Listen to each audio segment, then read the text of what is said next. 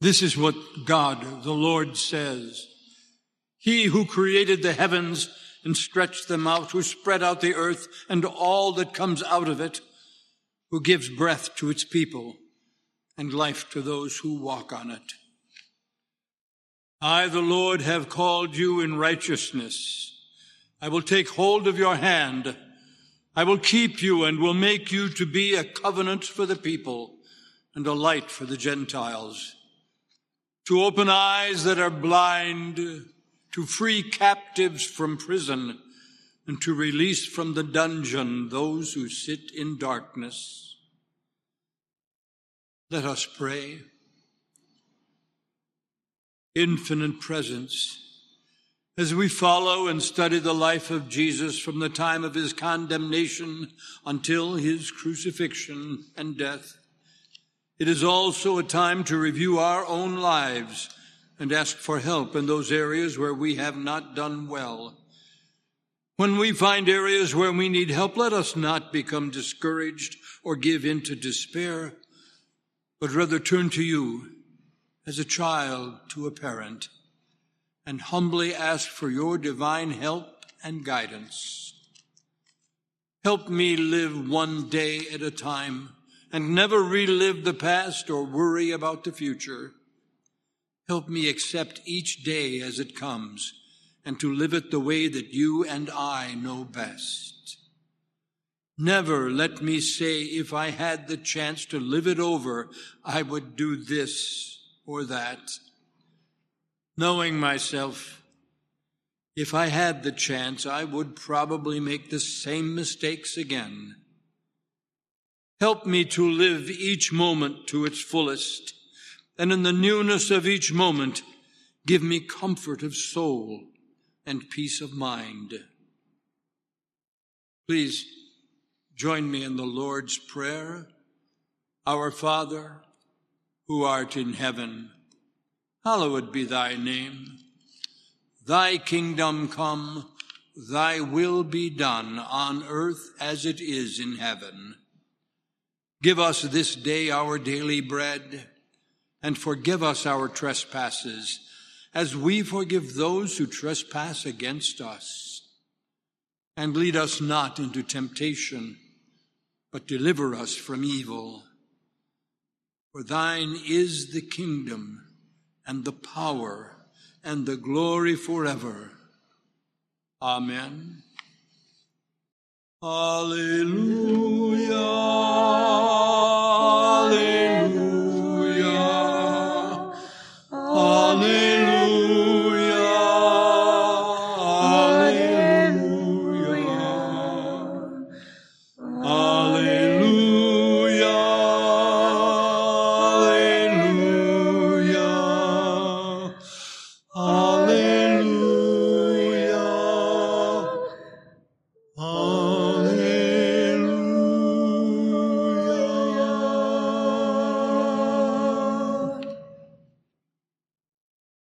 We come together today to pray in remembrance of him who on this day 2,000 years ago met and finally overcame every obstacle that life on the mortal plane can present to man. This was the supreme test of his life here on earth, the time when he proved that man, having faith in God, can rise above all earthly limitations to attain spiritual perfection. We do not think of Good Friday as a day of sorrow, nor do we attempt to enter into the suffering of Jesus by emphasizing the horrors of the crucifixion, which was one of the cruelest means of putting men to death. Good Friday is, however, a solemn and profoundly sacred occasion. We see in it experience through which the soul passes from sense to spiritual consciousness.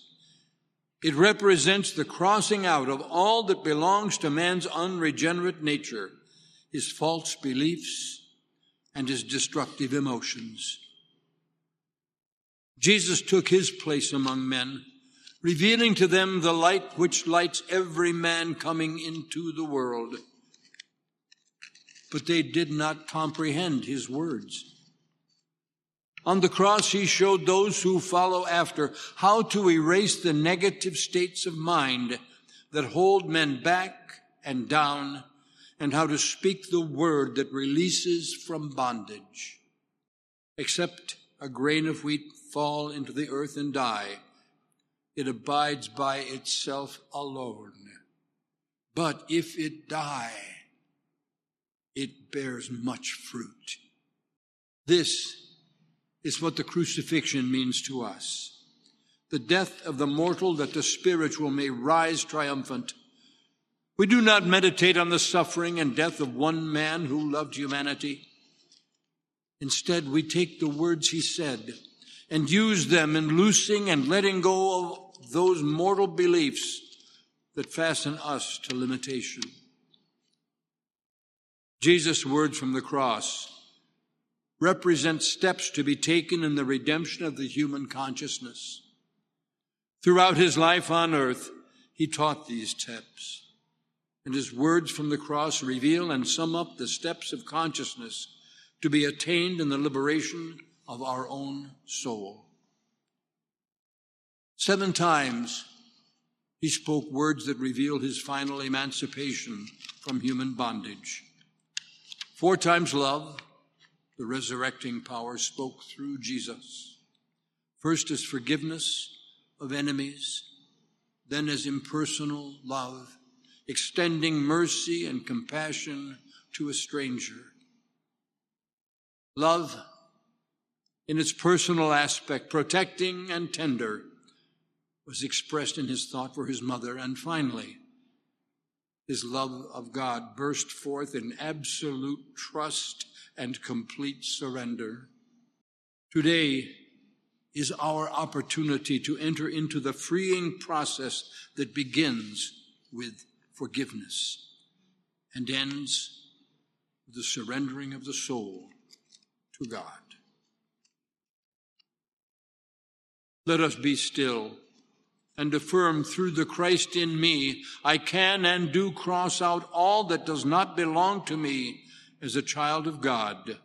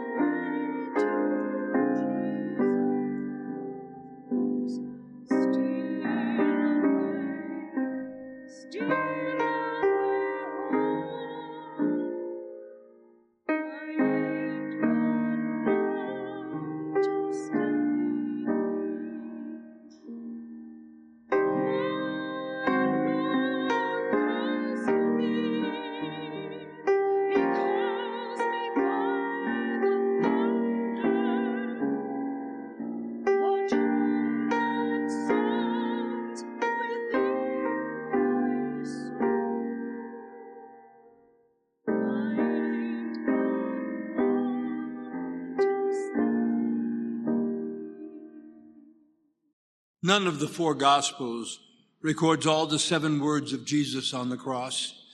Each gives 1 or more sayings, and Bible students have arranged them in sequential order so that they form a definite pattern of unfoldment when considered spiritually. Jesus was nailed to the cross at 9 a.m, and during the first 3 hours, he spoke 3 times.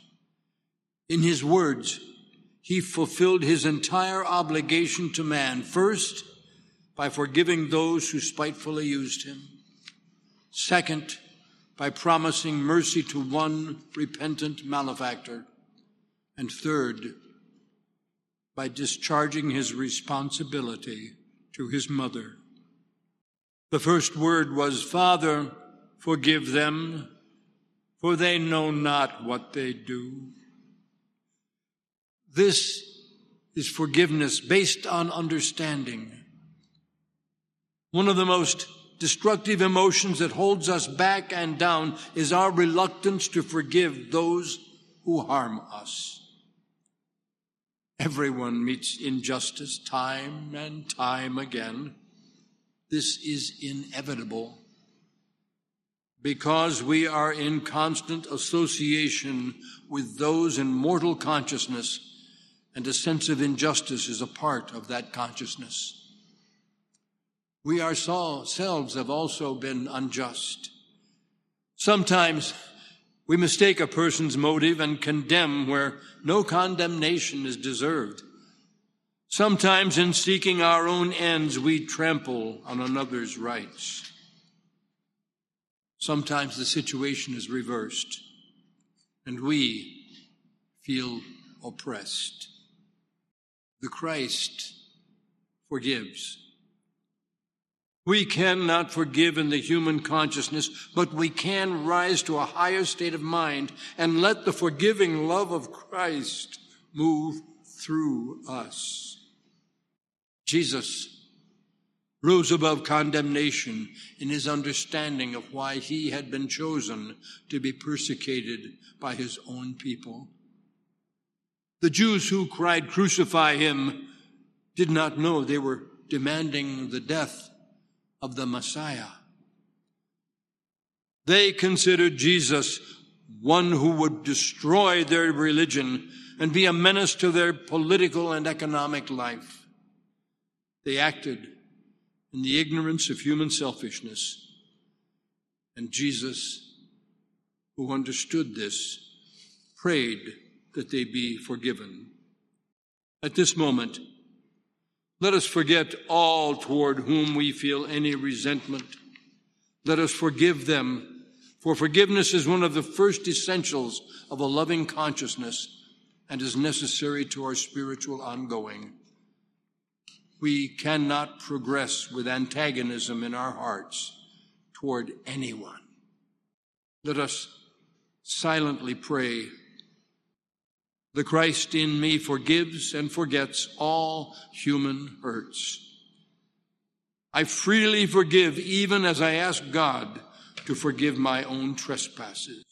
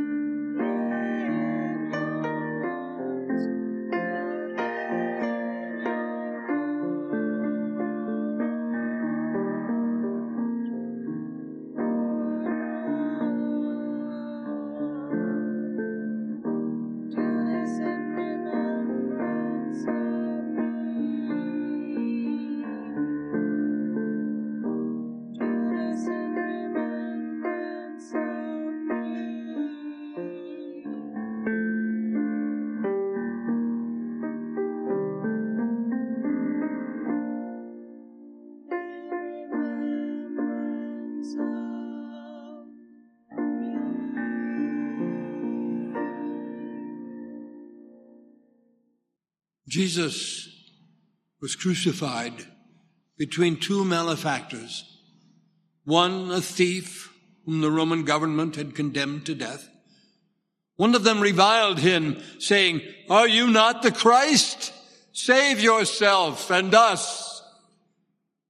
The other, whom tradition calls Dismas, and who might have heard Jesus in the days of his ministry, declared that they were being punished for their sins, but that this man has done nothing wrong. Turning to Jesus, he said, "Jesus, remember me when you come to your kingdom." To this repentant person, Jesus made the promise, "Today shall you be with me in paradise." There's a great spiritual truth contained in these words. No matter what we have done or how far short of the spiritual ideal we have fallen, when we turn to the Christ, the promise of redemption is made. This is the grace of God. In any period of trial, we take the attitude of one or the other of these malefactors. That is, we condemn and resist, or we admit our mistakes and ask for mercy. It is always forthcoming, for God is love. Let us silently now pray. In faith, I turn to Christ and enter into the realization that this day I am one with my good.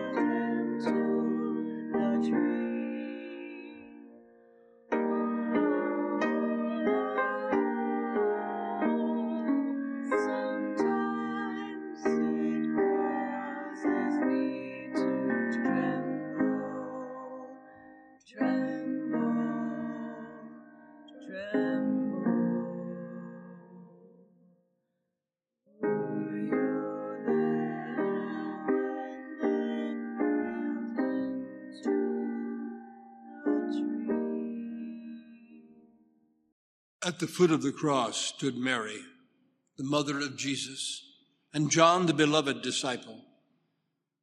Jesus never permitted human devotions to turn him aside from the work he had to do. Even at the tender age of 12, he informed his elders, "I must be in my Father's house." However, he recognized that man has personal obligations, and he fulfilled his duty to his mother by placing her in the care of John.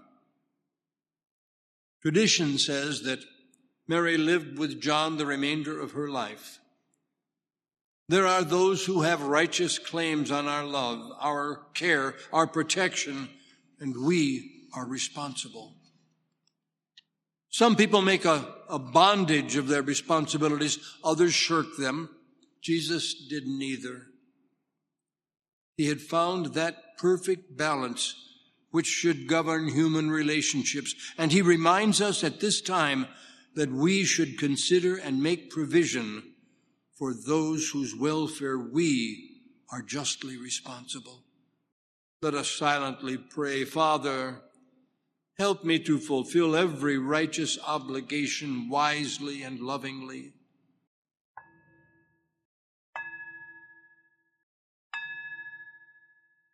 At the 6th hour, 3 o'clock, there was darkness over all the land. For almost 3 hours, no word came from the cross, and then Jesus spoke.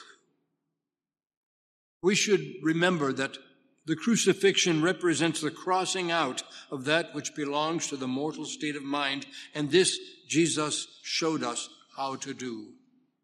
He is the divine expression itself through the human.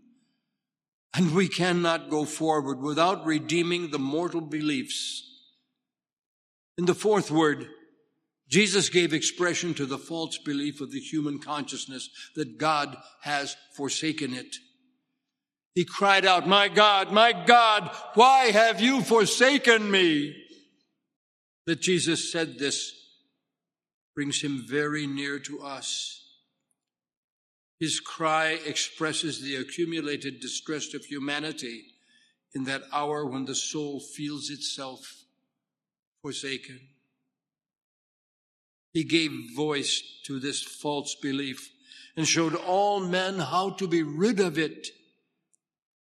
As Paul said in chapter 6 of his letter to the Romans, our old man was crucified with him, that the body of sin might be done away, that so we should not longer be in bondage to sin. The words, my God, why have you forsaken me?" are the opening words of the 22nd Psalm. This psalm depicts the experience on the cross. It reads, "Dogs have surrounded me. A band of evil men has encircled me. They have pierced my hands and my feet. I can count all my bones. People stare and gloat over me. They divide my garments among them and cast lots for my clothing." While this psalm is a cry of suffering, it is also a cry of deliverance, rising to this consoling realization: in you our fathers put their trust. They trusted and you delivered them. They cried to you and were saved. In you they trusted and were not disappointed. I will declare your name to my brothers. In the congregation I will praise you. You who fear the Lord, praise him. All you descendants of Jacob, honor him. Revere him, all you descendants of Israel, for he has not despised or disdained the suffering of the afflicted one. He has not hidden his face from him, but has listened to his cry for help. In repeating the opening words of the 22nd Psalm, it was as if Jesus took the human consciousness and lifted it up to the realization of the omnipresence of love. Let us now speak together the words that bring us to our remembrance the truth that God is with us. Dear God, your love comforts me, and your saving power strengthens me in this hour.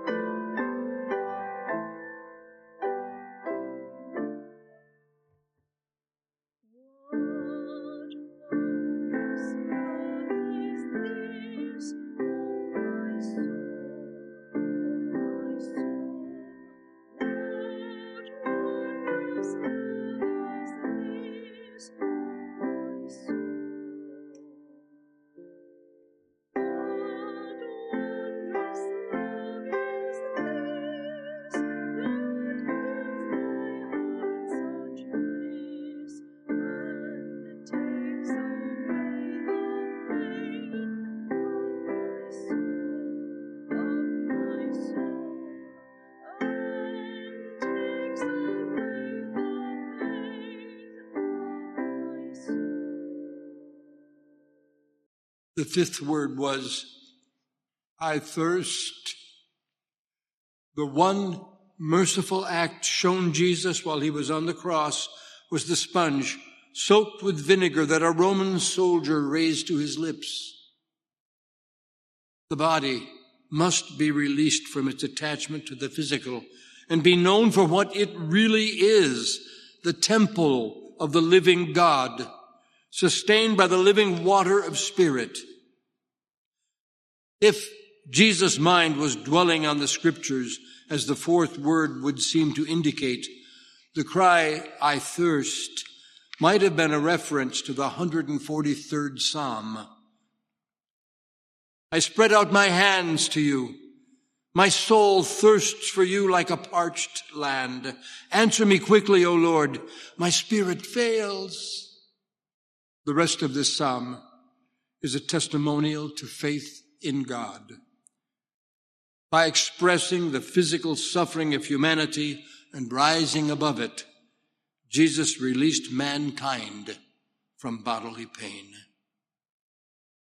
Even as our body cries, "I thirst," there is with us now the realization that we may taste of the living water and be revived. Let us together speak the word for healing. I drink of the living water of Spirit, and every need of my body is fulfilled.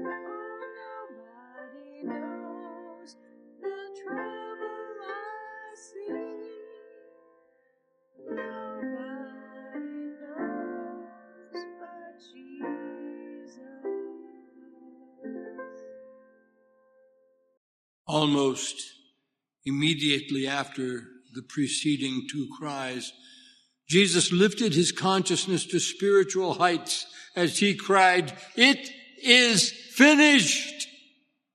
God's work has been completed from the beginning. We live now in that perfect universe, which is the creation of divine mind. Nothing that we can say or do changes the truth that in him we live and move and have our being. We need not strive or struggle or painstakingly attempt to establish perfection. It comes outwardly as the result of our realization that a perfect work was completed when we were made in God's own image. It remains for us to behold the finished creation. Let us be still and know God created me perfect, whole, entire, and Spirit's work is finished. I praise and give thanks as I behold God's perfection in my mind, body, and affairs. The seventh and last word is the complete surrender of Jesus to God. Father, into your hands I commend my spirit. The whole of our training spiritually is to enable us to come to this point in complete surrender, the giving of ourselves into God's hands. When we cast aside the mortal self, we give God a chance to move through us, and Spirit never fails to do that part. Less of me and more of you is the right formula for solving all human problems. As we take this final step of surrendering ourselves to Spirit, our entire being is caught up by the mighty power of God. We have finished the process of crossing out and are ready for the resurrecting power of the Holy Spirit to bring about the miracle of transforming the human into the divine. Let us silently pray. Into the care and keeping of God, I give myself and all that concerns me. I rest from my labors and let God's will for good be done. Hallelujah, hallelujah, hallelujah, hallelujah, hallelujah, hallelujah,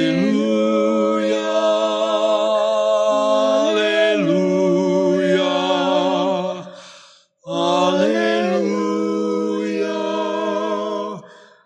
hallelujah.